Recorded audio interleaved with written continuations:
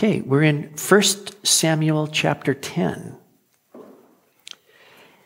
And in this chapter, God confirms his choice of a king for Israel. He's already confirmed it to this man Saul, so that Saul would know, I chose you. You're my man. You are responsible to me. This is not your idea. This is my idea. Now God is going to confirm his choice to all the nation so that they are going to know this is God's choice for a king.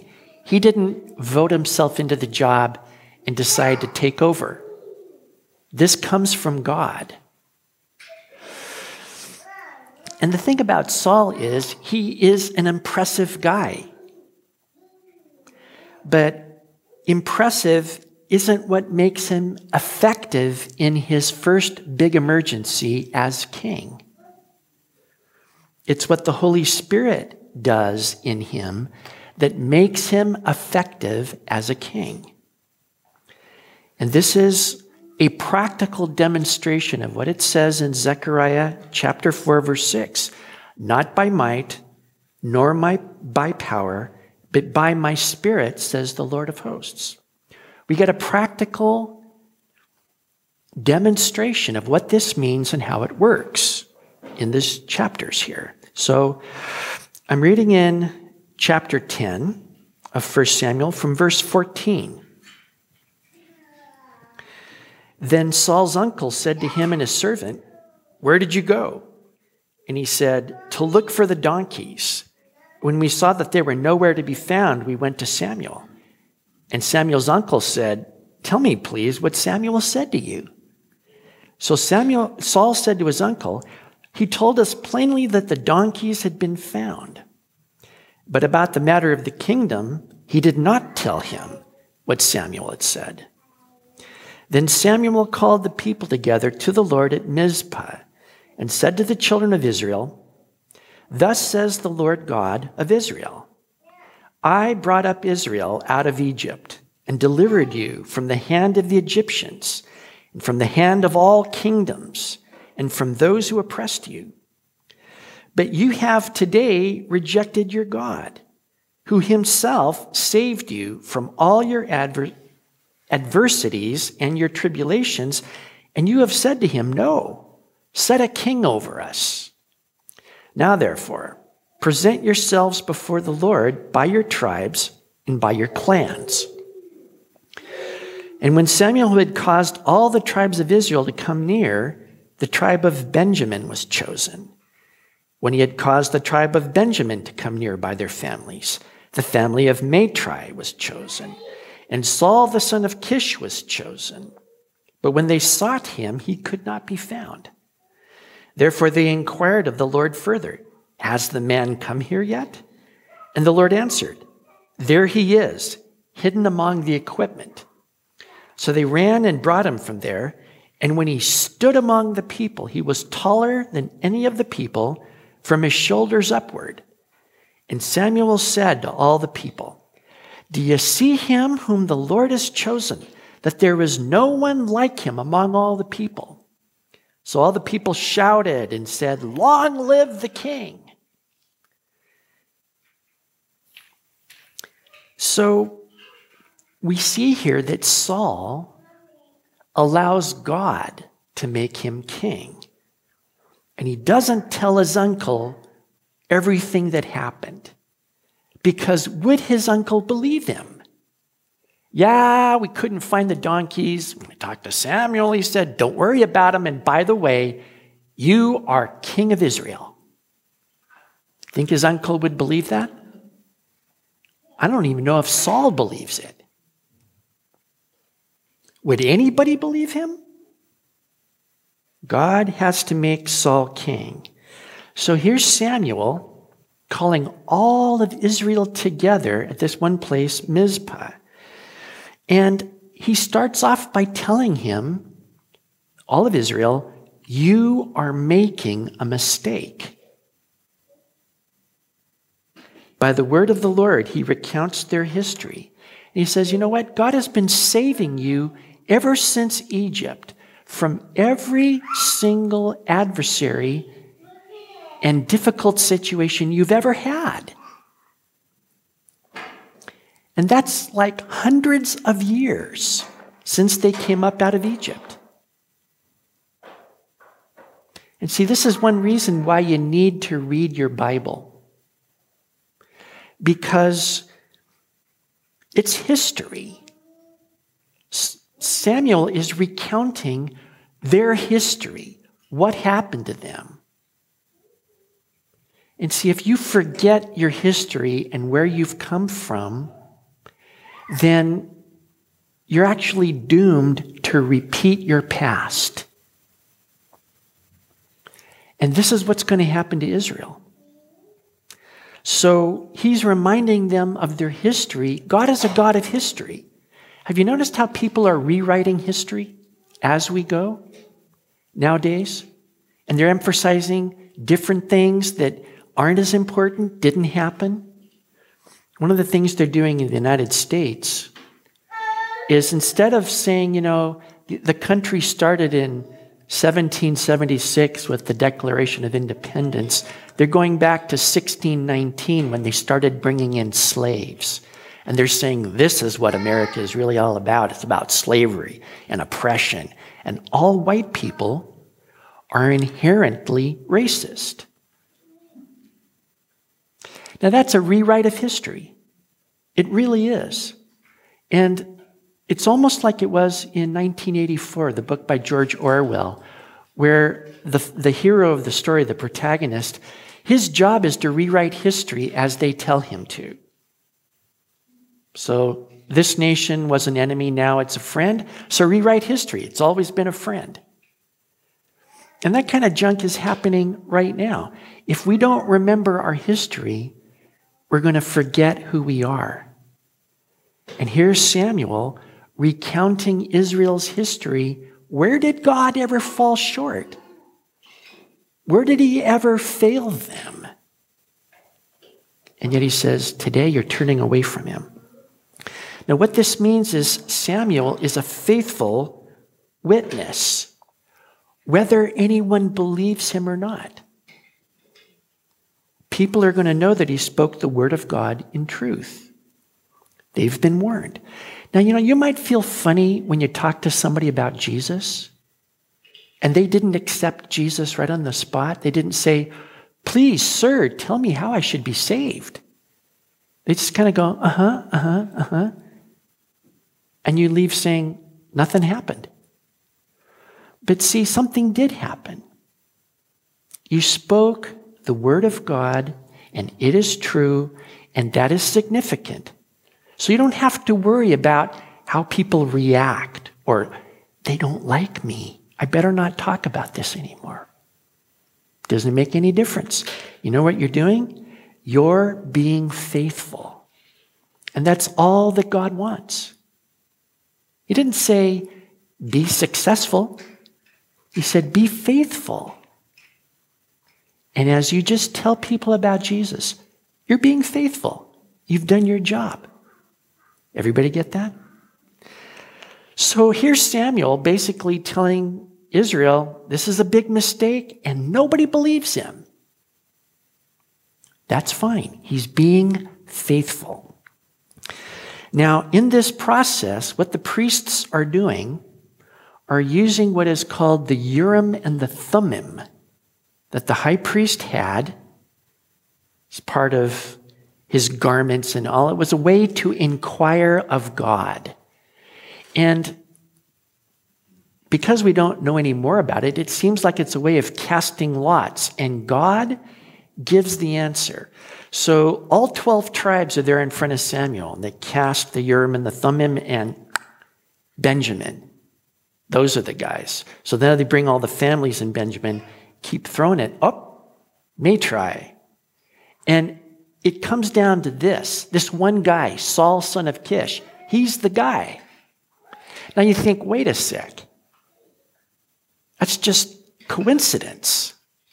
And yet the Lord is even Lord over coincidence.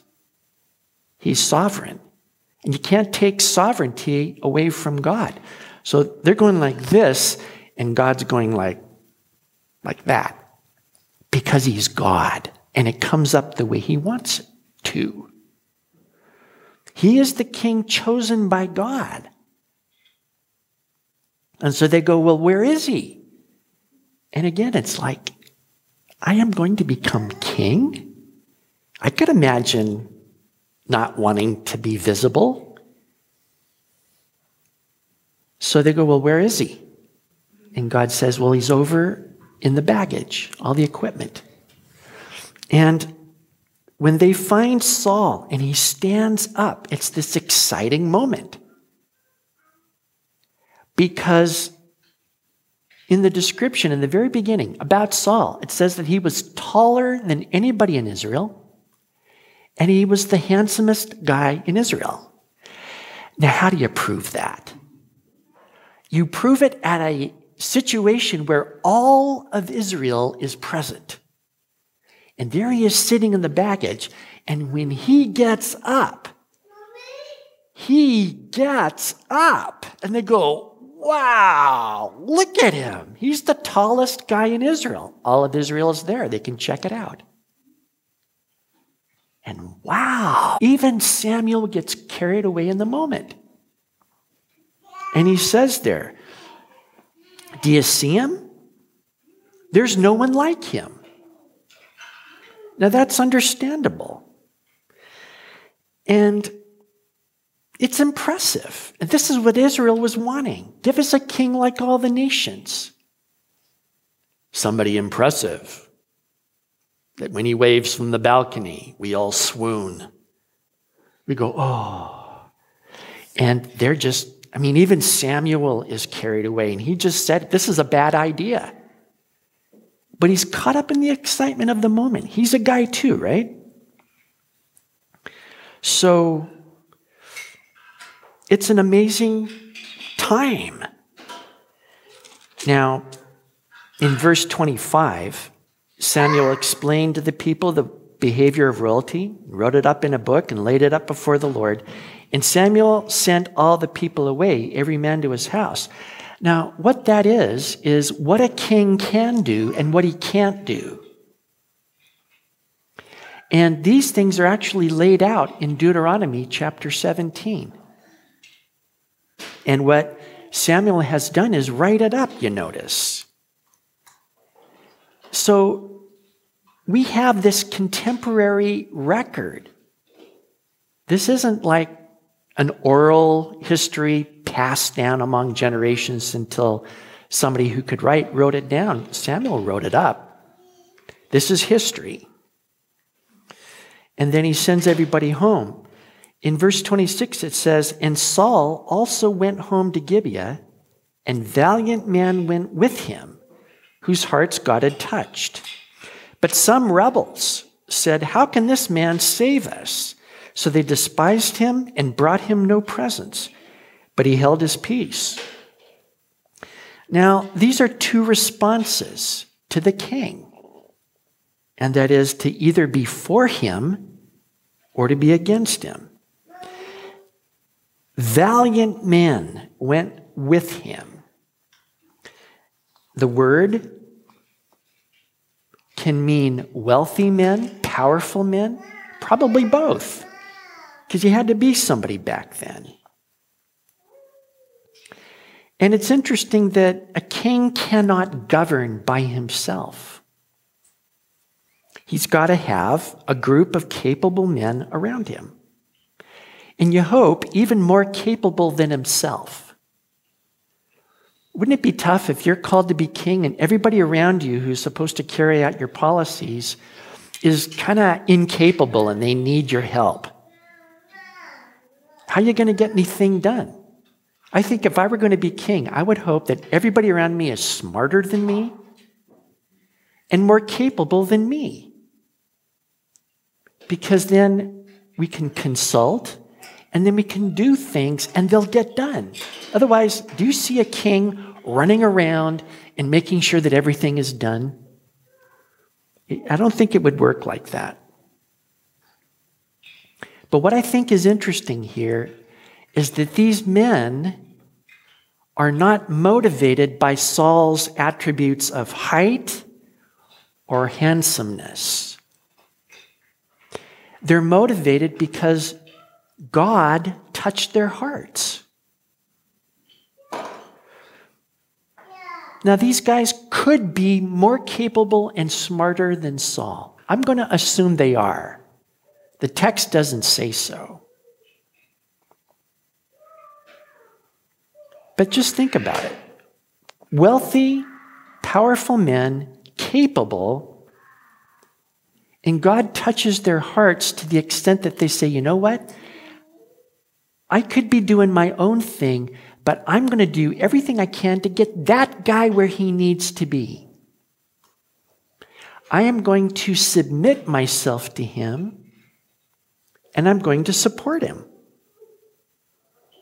So they submit themselves and they give of themselves to Saul for the Lord's sake. And that means the Lord is building Saul's government by his Spirit. Now, it's a wonderful thing to have help.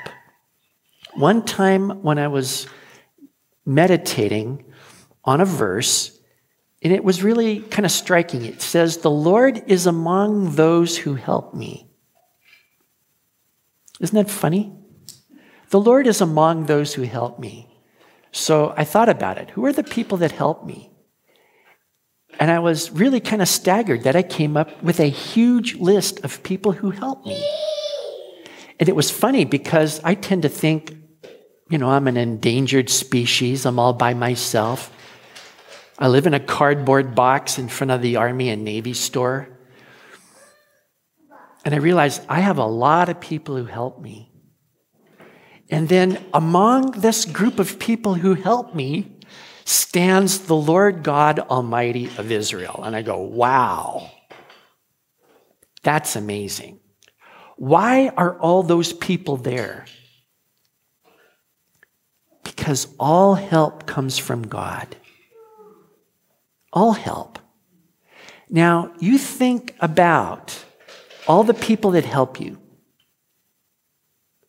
And if you do that, realize they're there because God is your helper. Do you get that? And remember to thank God for these people. Thank God for them. Now, there's another response to Saul, and that is despise him and dishonor him.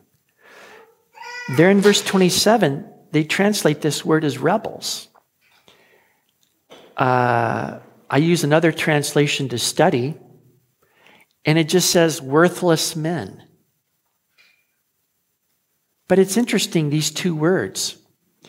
These men are worthless, first of all, because they're rebelling against God. And so because they're in rebellion against God, their hearts aren't going to be touched by God to say, oh, what can I do for the new king? How can I submit myself to him? They're in rebellion against God. They're saying, hey, God can go jump in a lake for all I care. That's why they would say, well, look at this pinhead. Why should I support him? Why should I support anybody? Hey, I'm here for myself. That's what makes a worthless person. I'm only here for myself. What God counts as a worthy thing is when you lay down your life to help somebody else get where they need to be. Parents do that for their children. And you do that for people around you. To lay your life down for somebody else is worthy. That's what God does. But to just live for yourself, what's worthy about that? I mean, so what if you stay out of trouble, pay your taxes, and, don't get in anybody's way? Of what value are you to somebody else? Still insignificant, unworthy. See? So these guys are worthless. And you notice that they're not neutral. If they're not for Saul, they're despising him. If they're not a help, they're a hindrance. If they're not for him, they're against him. Get that?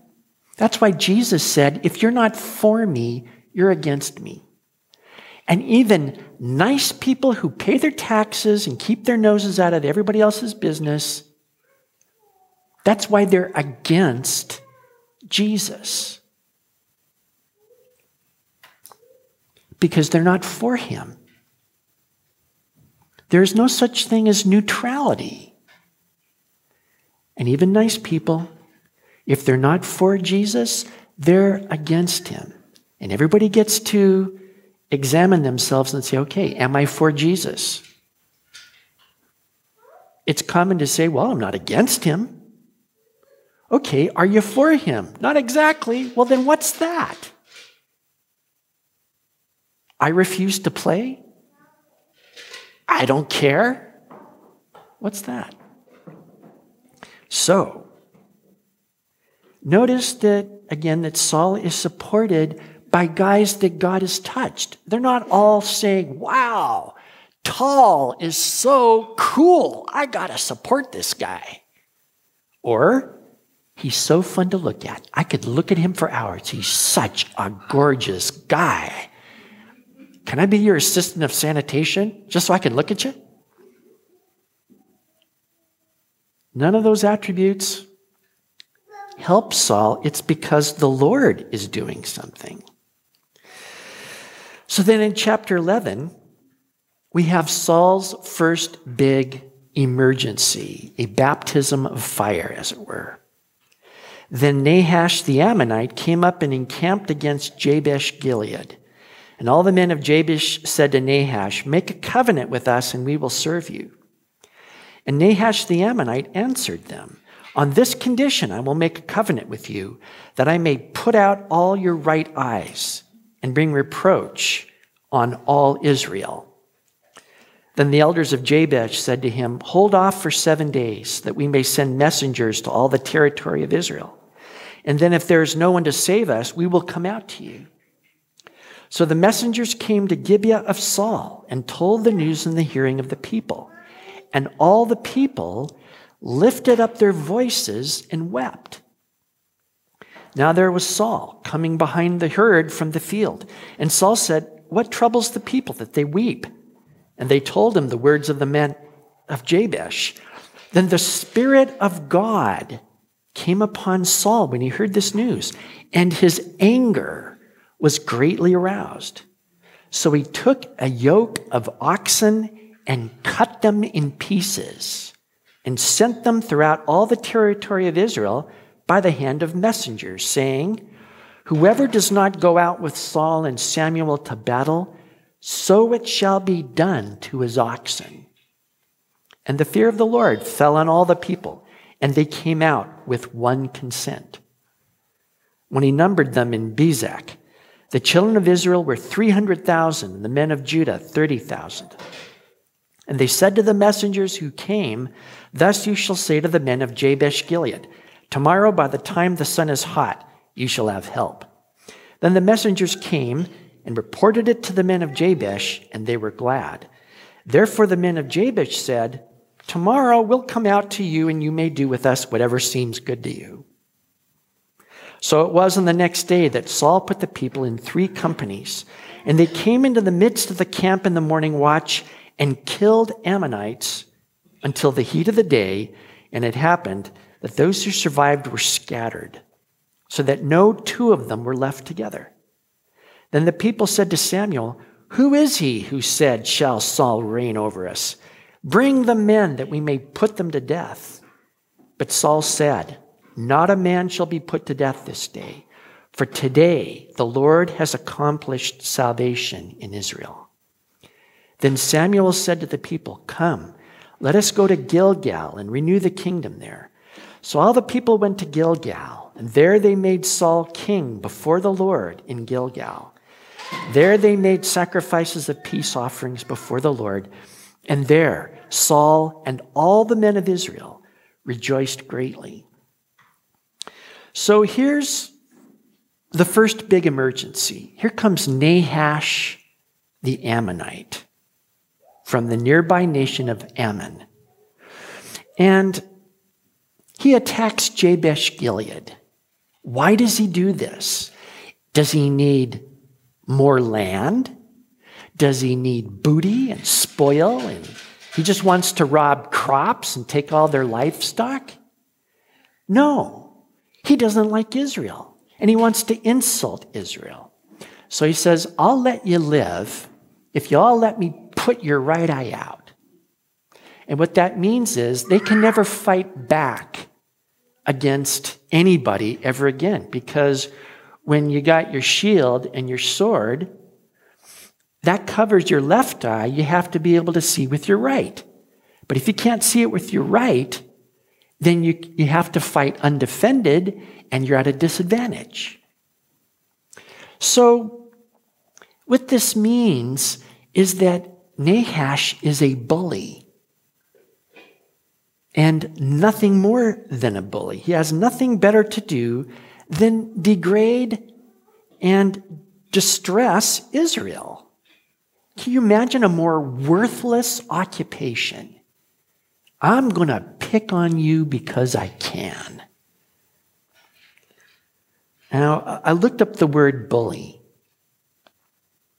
in my dictionary. Even if you know what a word means, look it up anyway. It's going to be surprising. My dictionary says a bully causes someone to do something by force. They compel people to do things they don't want to do by force or coercion. They compel an action or choice by threat or force. They use language or behavior that is cruel, insulting, threatening, or aggressive. Now, bullies are invariably cowards. They don't have the courage of their convictions. When they've got all the odds on their side and all the muscle, why, they're rough and tough.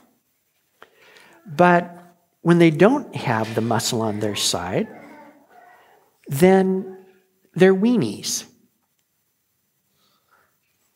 Because I think about the government of Canada right now, that the Prime Minister, Justin Trudeau, is so tough, and he wants to compel the Canadians to take the vaccine.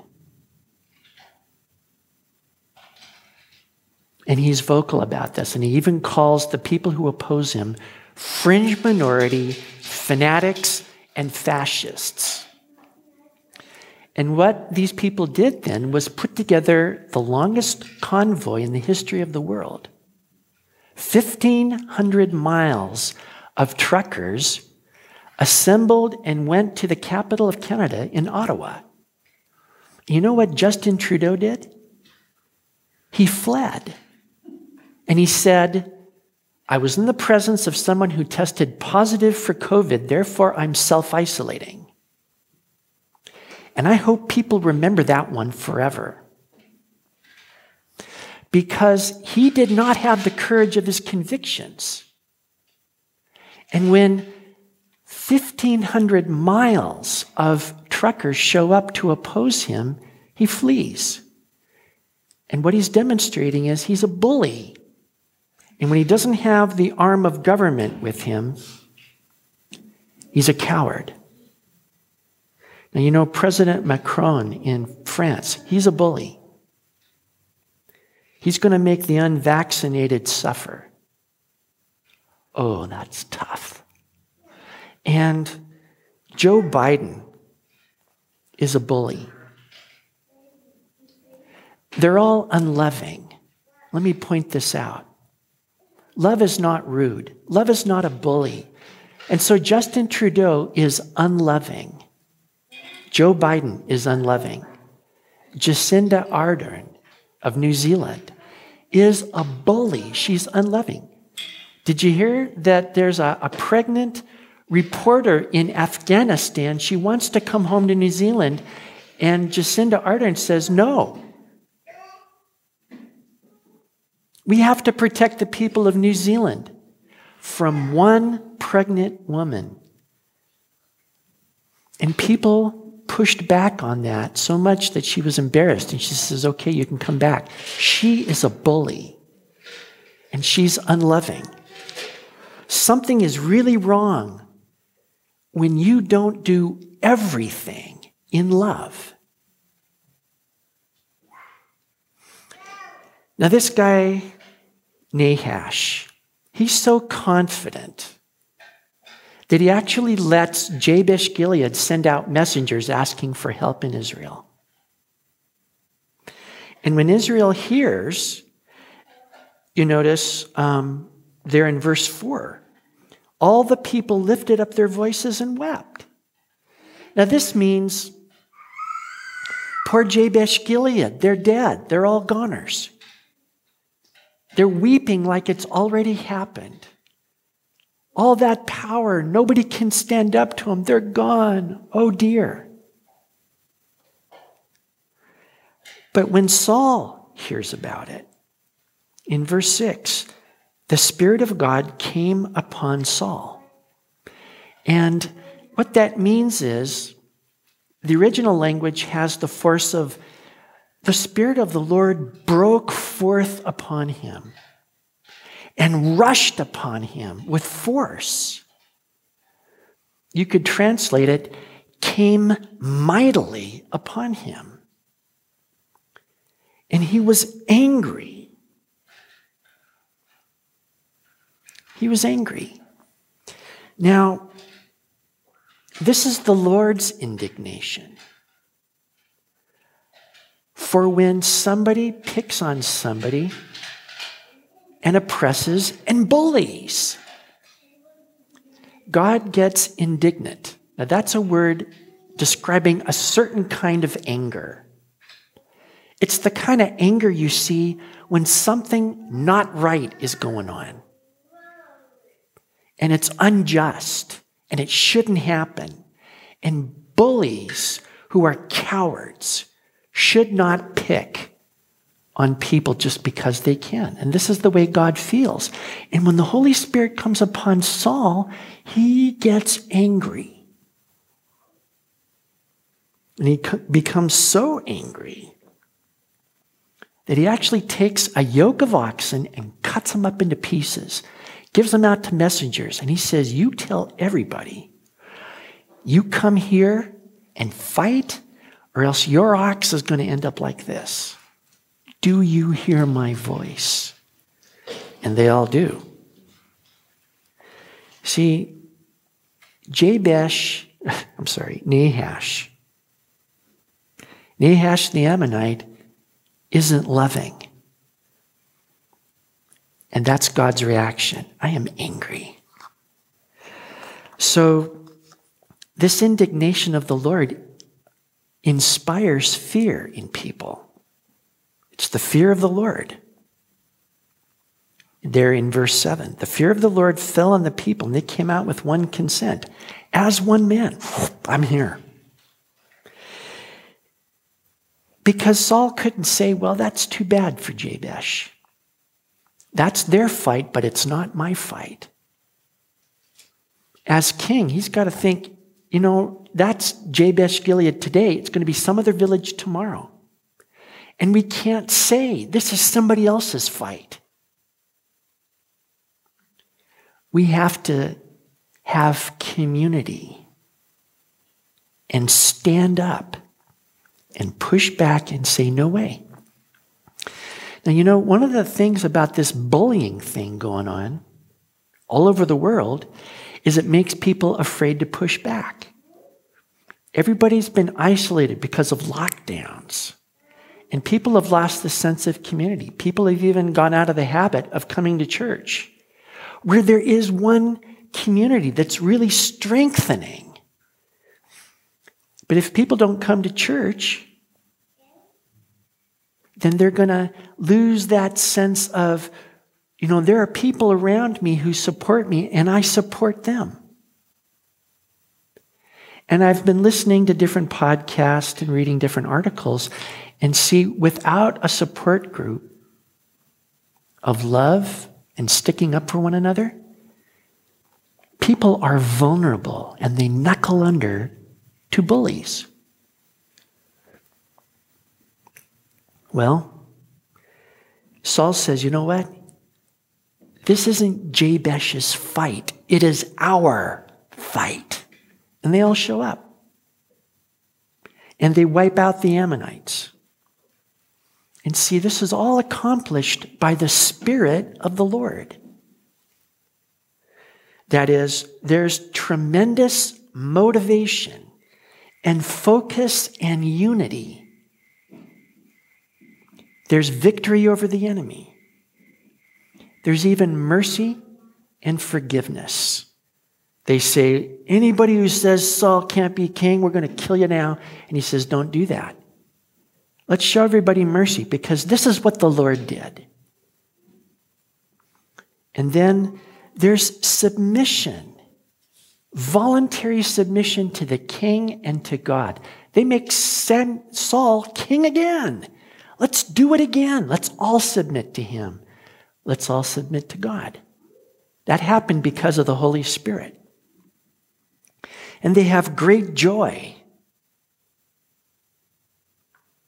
They're rejoicing in victory. Saul, the kingdom, God, peace, unity. And none of it happened because Saul was tall or he was handsome. It happened because of the Spirit of God. So that scripture in Zechariah that says, not by might, not by power, but by my Spirit, says the Lord. That is for the real world that we live in right now. The principle is we put God first, and we do everything that we do in His Spirit. Now that means we do everything in love. Now, I know that we have practical things we got to do. When God spoke those words to Zerubbabel, he was supposed to rebuild the temple of God. It was in ruins to start with. There was so much ruins and rubble, people were getting discouraged from building. We have to do a lot of work before we even lay one stone. It's too much. So he had to clear away rubble, get building supplies, organize labor, defend against enemies while they're building, and motivate people to get involved. And we also have to respond to wickedness. We have to accomplish practical things. We have jobs. We have families. And in our families are people that we need to support. We have to get things done, don't we? I got things I got to do. It takes real work. And you think, well, do you just, get down and pray really hard, God, do something by your Spirit? No, somebody's got to do it. But this is the word of the Lord to Zerubbabel. This is how it played out with Saul. Not by might, not by power. It's what is accomplished by my Spirit. Now, the Spirit of God works in us through the love of God in our hearts. That is always put together with the Holy Spirit. For example, in Romans 5, verse 5, it says, hope does not disappoint because the love of God has been poured out in our hearts through the Holy Spirit who was given to us. And love is not a thing. Love is a person. That's what the Holy Spirit communicates to us when He's poured out in our hearts. So I find it interesting that God is not a bully. He doesn't threaten and coerce. He doesn't say things to make you feel bad, to motivate you, beat you over the head, make you feel good and guilty. Then he's going to get some real work out of you. He doesn't work like that. Honestly, God does not make you lay down your life for him. He's the opposite of all those bullies. He laid down his life for you. That's what makes him different. It says in 1 John 4, verse 10, in this is love. Not that we loved God, but that he loved us and sent his Son to be the propitiation for our sins. If you ever doubt that God loves you, you can always look at the cross and see Jesus bound there, a living and holy sacrifice, and say, he did that for me. That is the visible demonstration that God loves me. So he pours out mercy on us first, and forgiveness first, and that love of God in our hearts first. And then he says, do you love me? Which is a good question. If you love me, why don't you feed my sheep? Or love those people in Congo. Or save unborn lives. Or resist bullies. Or love your neighbors. Or tell somebody about Jesus. If you ever feel like I do a lot, like I don't want to do this, then why don't you say first, would you pour out your love in my heart? Would you say, God, please love me because I'm fresh out. I haven't got any. And God will do this wonderful thing, pour out his love in your heart through the Holy Spirit. That's what I feel like sometimes. But I can't go that high. Because then I can do everything that God wants me to do. And it's okay. Now, when we think about following and serving Jesus, we got two kind of attitudes. One is, hey, I'm capable. I'm smart. I can play an instrument. I've got skills and abilities. I'll go ahead and serve God with what I've got. And sometimes we'll even think, God is kind of lucky. He's got me on his side. I can do things. Or the other way to respond is to say, well, I'm ugly and I can't play an instrument and I'm not very good at anything. So please excuse me. Please excuse Robbie today. Signed, his mother. And both of those attitudes are not right. And this has been a hard thing for me to learn. But what I've learned over the years is that God does not need any of my skills and never has. That's not why he has me working for him. The only thing that counts is what happens through his Spirit. Because you remember, if I have the tongues of men of angels, but don't have love, I'm just a big noise that hurts. And if I have all gifts and abilities, but I don't have love, I am nothing. And if I give my body to be burned and feed the poor and all that junk, but I don't have love, it profits me nothing. So a person who's filled with skills and abilities and stuff still accomplishes nothing without love. But see, everything that's done in love lasts forever. That is eternal. So, what it demands instead is that we say to God, here I am.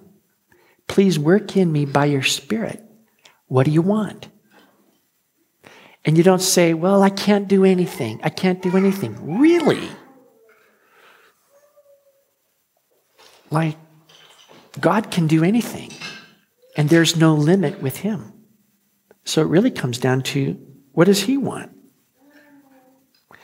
So, let me ask you this. Has the Spirit of the Lord touched your heart to follow Jesus? Because that's what it really takes, you know. Think about this. He is your Lord, your King. Has the Spirit of the Lord touched your heart to say, I want to support him and get him anywhere he needs to be? Because if he's not your Lord, he's not your Savior. The two go together. So if he is your Savior, then you call him Lord and you say, what do you want? Anything you want. And like I say, if you say, honestly, I really don't want to do this, then you're behind on letting God love you. Why don't you let God love you and receive from him? And then you're going to think like God thinks. You're going to feel like he feels. And you're not going to say, well, what can I do? I'm only one person. Because numbers don't mean anything to God. One person can deliver an entire nation. There is no difference. There's no limitation with God. But for sure, what you will do is oppose bullies. And you will have compassion on the lost like God. And then you're going to know the peace and the joy of the Holy Spirit. You know, when I think about these Canadian truckers, they do have the courage of their convictions because they're driving into Ottawa thinking, I could get arrested, I could get slammed into prison, I don't know where I'm going to end up. But I found an interesting entry in one of the news stories, and that is a bunch of them were all together praying the Lord's Prayer as they're doing this trip. You think, yes, that is why they have the ability to stand up against a bully and call him out and actually make him flee. Because you don't fear the ones who can just kill you, and after that, they can't do anything. You fear him who, after he is killed, can cast the soul into hell. See, those of us who believe in Jesus, we know where we're going. And if you want to slam me into prison, I will start a new prison ministry. And if you want to kill me, I'm done, legitimately. And the sooner the better. Because I have a hope that no bully can take away. No bully government can take away your citizenship to heaven. So, God bless the people who trust in the Lord and do everything they do in love. Amen? Let's pray. Thank you, Heavenly Father. Thank you that you're not afraid of bullies. And I thank you, Lord, that you're the one who makes us adequate to serve you. It's not what we bring to the table. It's what you do in us.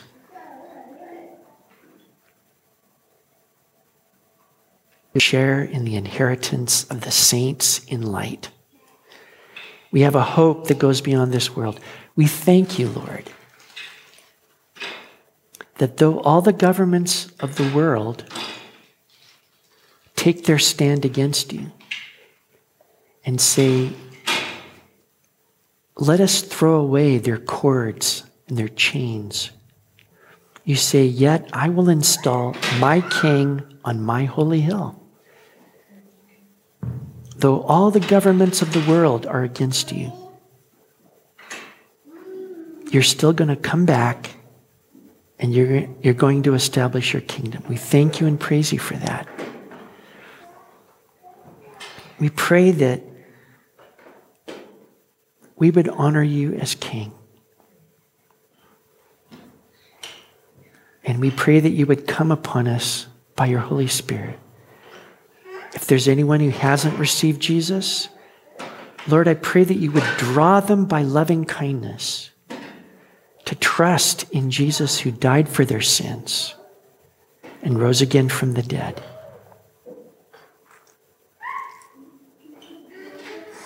But we pray, Lord, that you would use us even now in these last days to resist evil and to do your work while it is still day. Thank you, Lord. In Jesus' name, amen.